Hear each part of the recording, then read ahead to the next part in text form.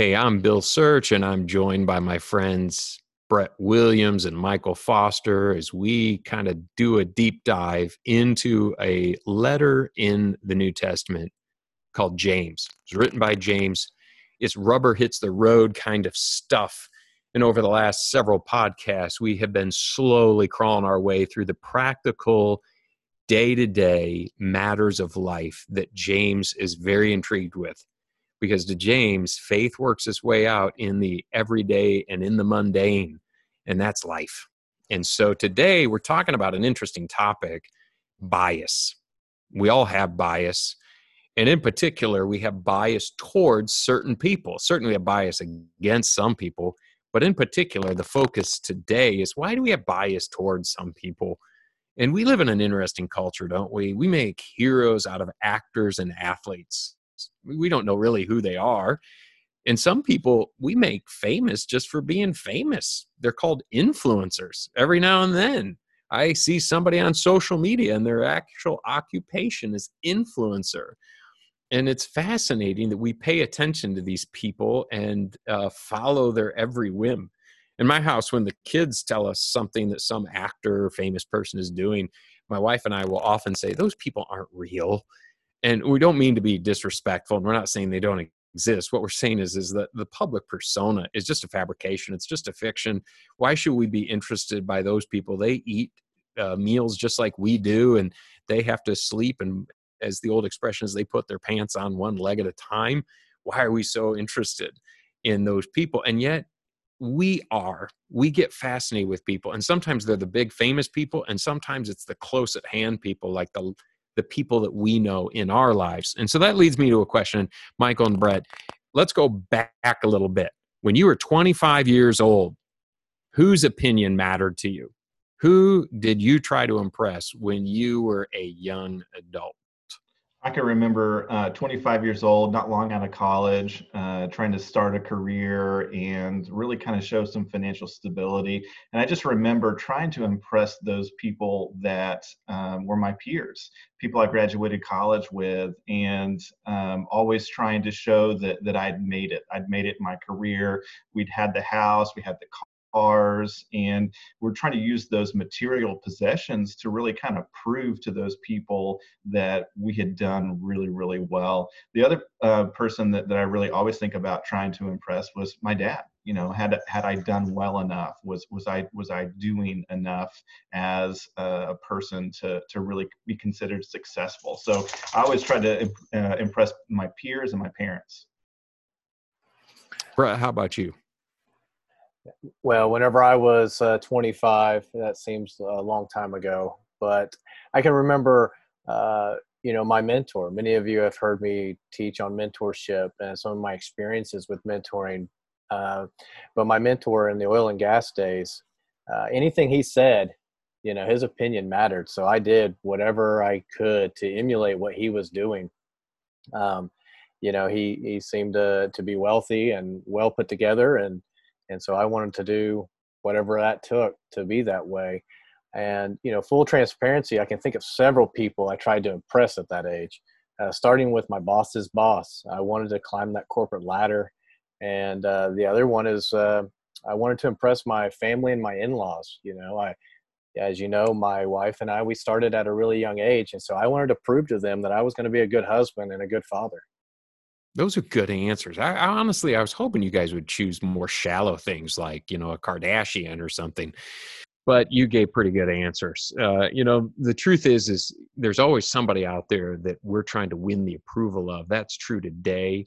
And that was true 2,000 years ago. It was true 6,000 years ago. It's been true in all of human history. And sometimes we have been focused on like maybe some of the right people that we want to win the approval of, like parents, or certain peers for good reasons mixed in with the not so good reasons. But sometimes bias towards some people is for the very, very wrong reasons. And that's what James gets at in chapter 2 of James. Starting right away in the beginning of chapter 2, James says this: "My brothers and sisters, believers in our glorious Lord Jesus Christ, must not show favoritism." And catch that right away. He says, those who take their faith seriously, their faith in the glorious Lord Jesus Christ, he's lifting up Jesus Christ here and the reputation of Jesus Christ. And he says, if you are a member of the household of God, you must not show favoritism. And then he gives an example, which we can only assume is a real life example from James' ministry. He was a pastor after all, and he probably had seen this happen. And he probably saw it happen more than once. Otherwise, he probably wouldn't use this as an example.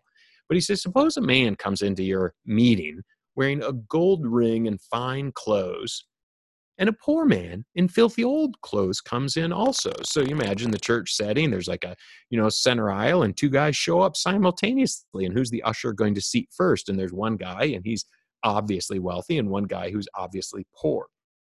And James says, if you show special attention to the man wearing fine clothes and say, here's a good seat for you, but say to the poor man, you stand over there, or sit on the floor by my feet. Have you not discriminated among yourselves and become judges?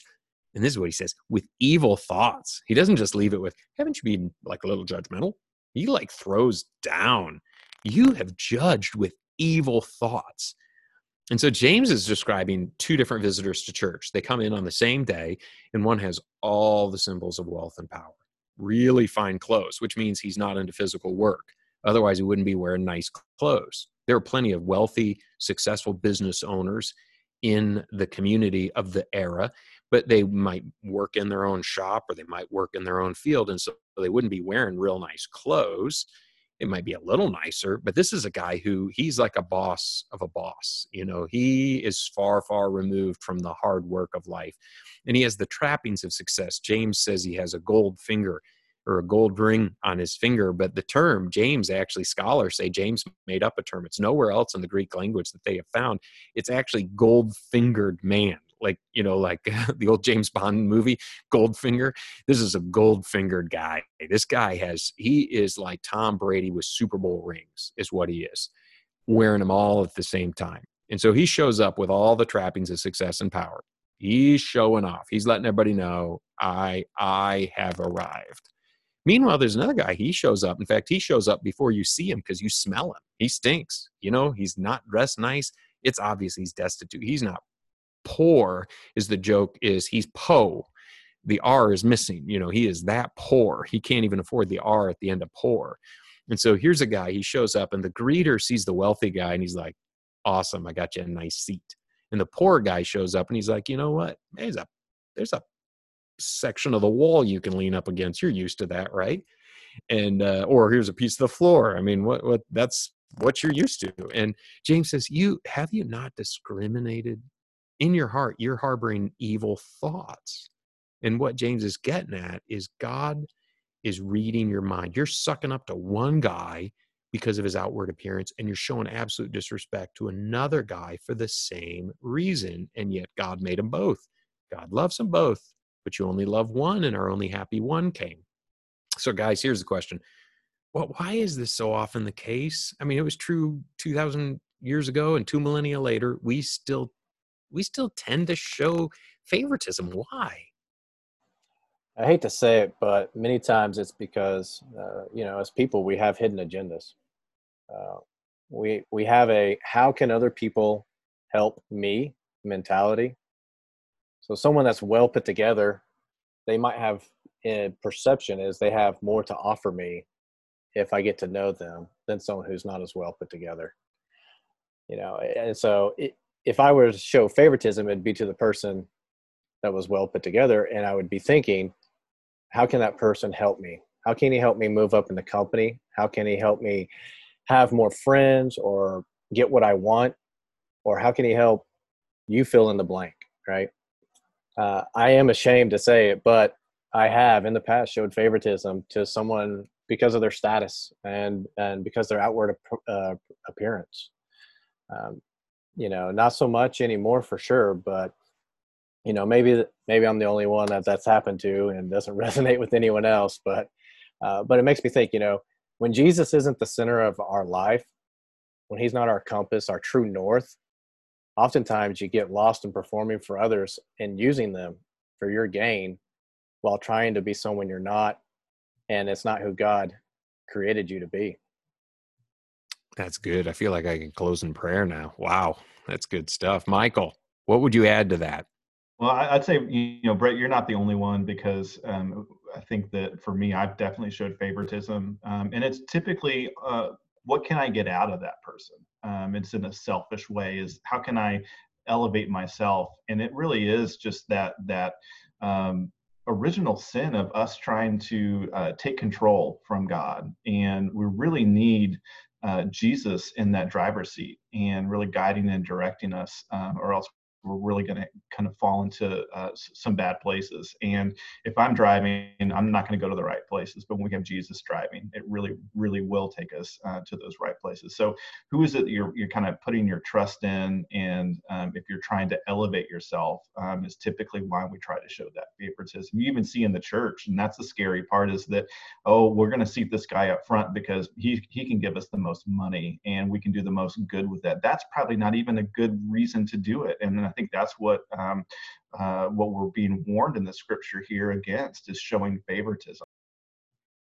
Boy, I love how you guys frame that, is that we either do it because we want something from them. We think they're going to do something for us, maybe raise our status or give us something or some advantage.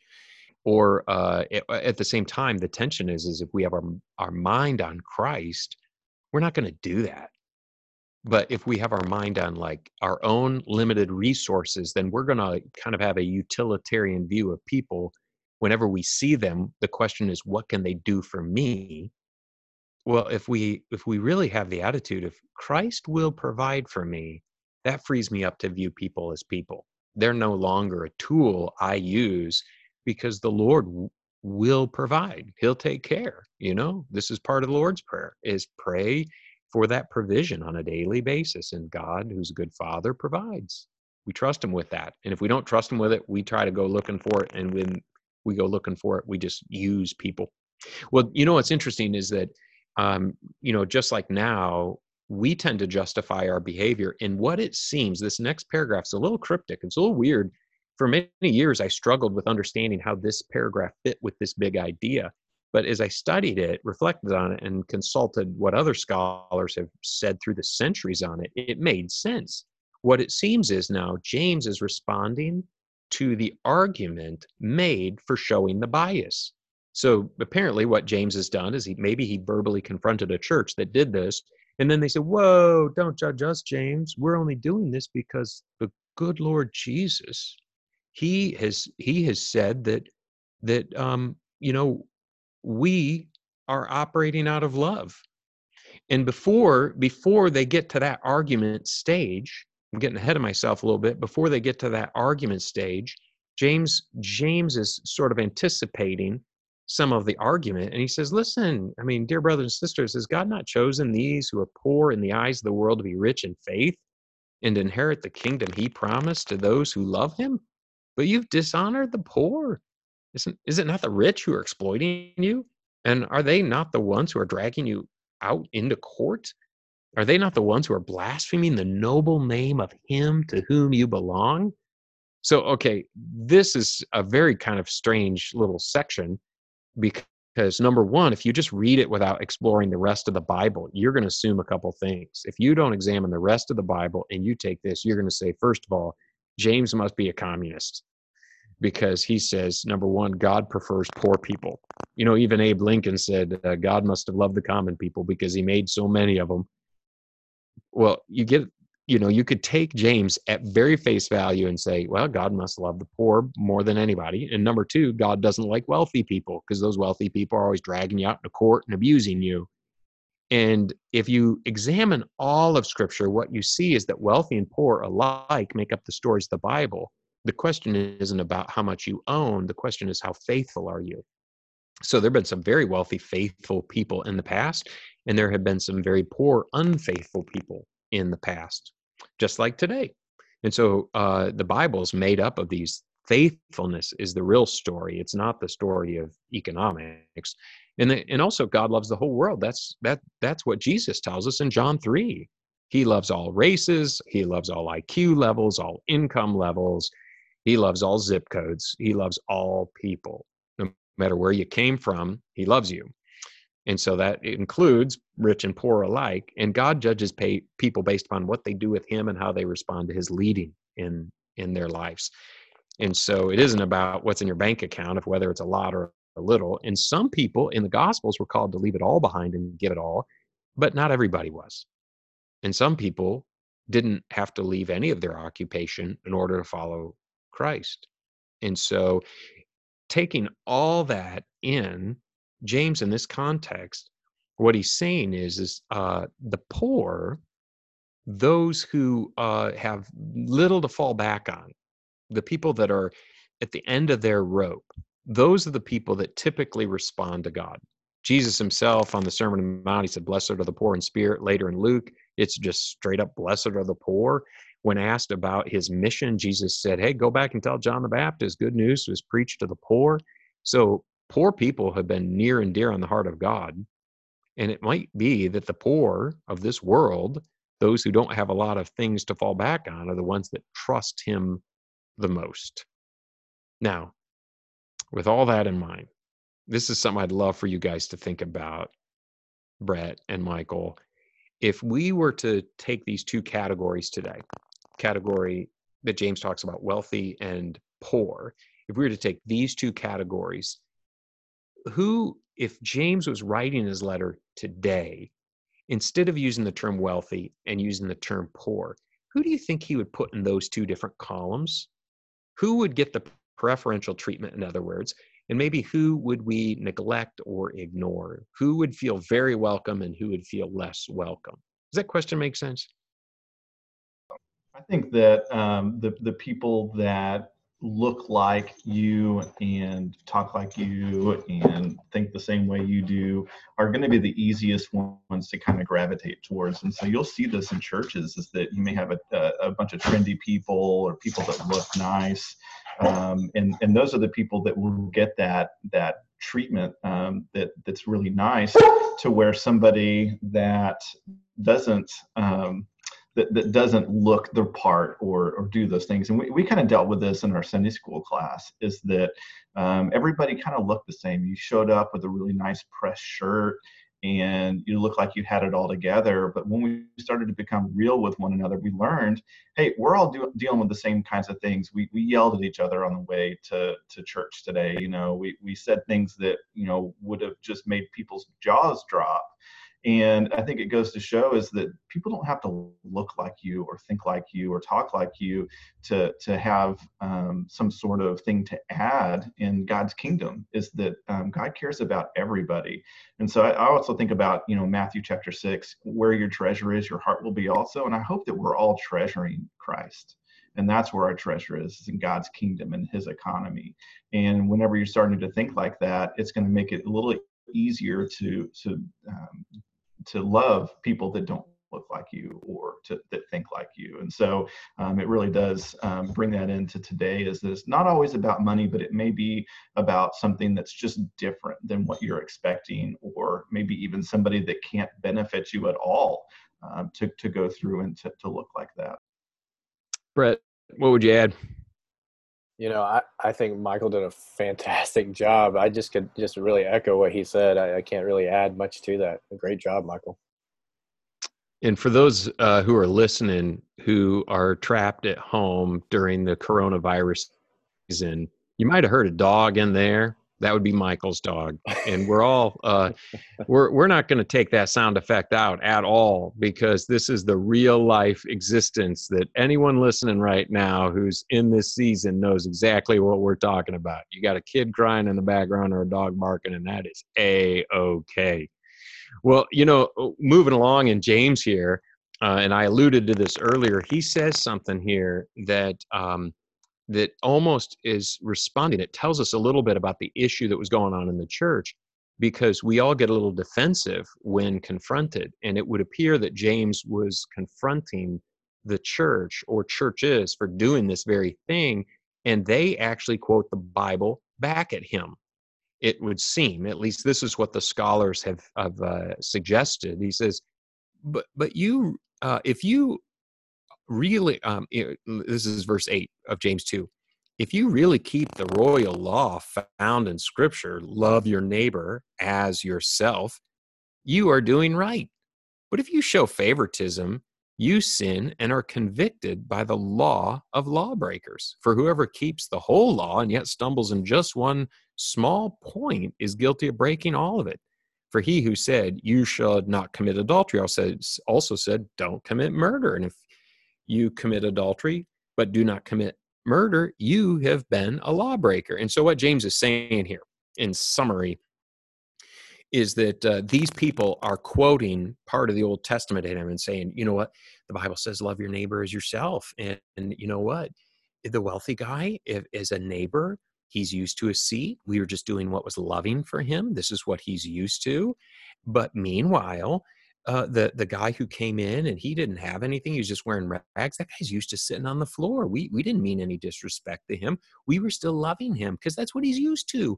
He's used to leaning up against a wall. I've seen him in the city streets. He leans up against things there. So he's used to leaning. So we gave a chair to the guy who's used to a chair out of a love. And we gave a wall to the guy who's used to the wall. That at least is what scholars have suggested. And James is going, oh, please, if you're going to quote the Bible at me, I'm quoting it back at you because God knows what's in your heart. Here's a question. Have you ever broken any part of the Bible? If you're going to use the Bible and become legalistic with the Bible, in other words, if you're going to become legalistic with the scripture and say, we're just trying to apply a legal precedent here, James goes, oh, let me get you some legalism. If you're going to save yourself by the law will condemn you. And so here's a question, and Brett, feel free to take a spin at this question here. How do we justify showing preferential treatment? You got any ideas there? Like, how is it that people will justify themselves when they're showing preferential treatment? What are some of the excuses? I think as I'm thinking through this right now, showing preferential treatment, it's how is it going to benefit me, right? Or benefit my cause, right? So if I have, this person attend our church or our charity event or our ministry, will that draw more people in? Will we be able to get, more likes on Instagram for having this person, which gives us more visibility? That's kind of where my mind's going with that one. That's such a good point because today's economy isn't an economy of wealth. It's an economy of popularity. You just think about the way that we treasure and value people. It's more about celebrity than it is about income. And so even our preferential treatment might be to somebody who could do more for us in the social media sort of formatting. So that is interesting to think, how could how can I justify this? Well, it'll help my greater cause if they're part of my cause. 2,000 years ago, it might have been, hey, if the wealthy guy gives to this little church, we got something. And in our culture today, it might be, hey, that person's cool, and then we'll be cool, and then other cool people will come. And it's a culture of coolness or an economy of coolness. So that's, what James does, though. He ends this section in a fascinating little phrase. He says, James, this is end of verse 13. He says, mercy triumphs over judgment. Mercy triumphs over judgment. It's actually part of a contemporary Christian song that we've been singing in church lately. There's a little line in there, mercy triumphs over judgment. And what James is getting at is he's poetically referring back to Jesus Christ here. He's saying the mercy of Jesus Christ that we access through faith in Jesus Christ, through following Jesus Christ, by being a disciple of Jesus Christ. We access the mercy of God through Jesus Christ, not through our own efforts, not through having our act together, not through legalism, not through self-justification, not even through the power of powerful people, but we experience God's mercy through Christ. And Christ's mercy triumphs over the judgment.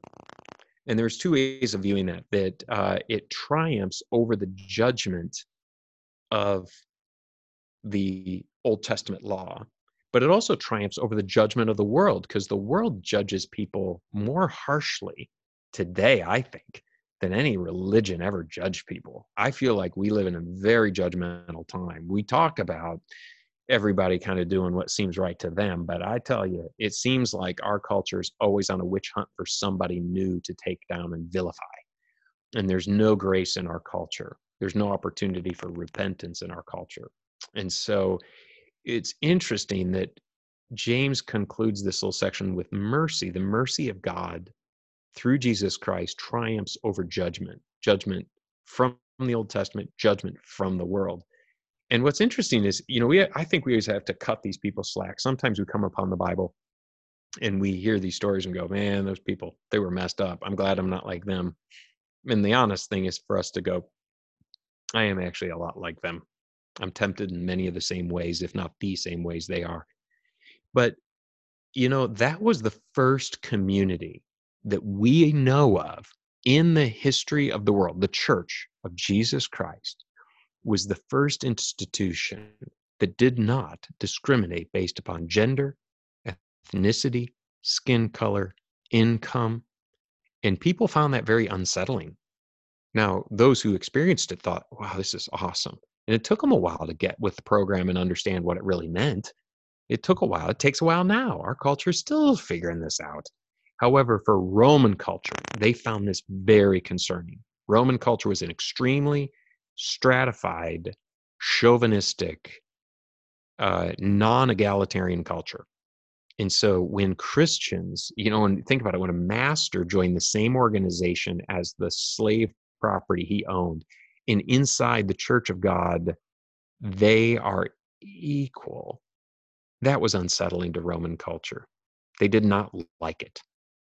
I mean, it undermined Roman culture. It undermined Jim Crow culture in the 20th century South, and it undermines China's paranoid government, and it undermines many to this day, inside and outside the U.S. And here's the good news. In Christ, we're free. We're free from being judged, and we're free from judging, not from making wise decisions or showing discernment. That's not judging. That's just being wise. But we're free from the shallow stratification our world offers. And James said to them, as he says to us, grow up in Christ. So the key here, and it's an old adage, I like it. I've heard it for years, is at the foot of the cross, the ground is level.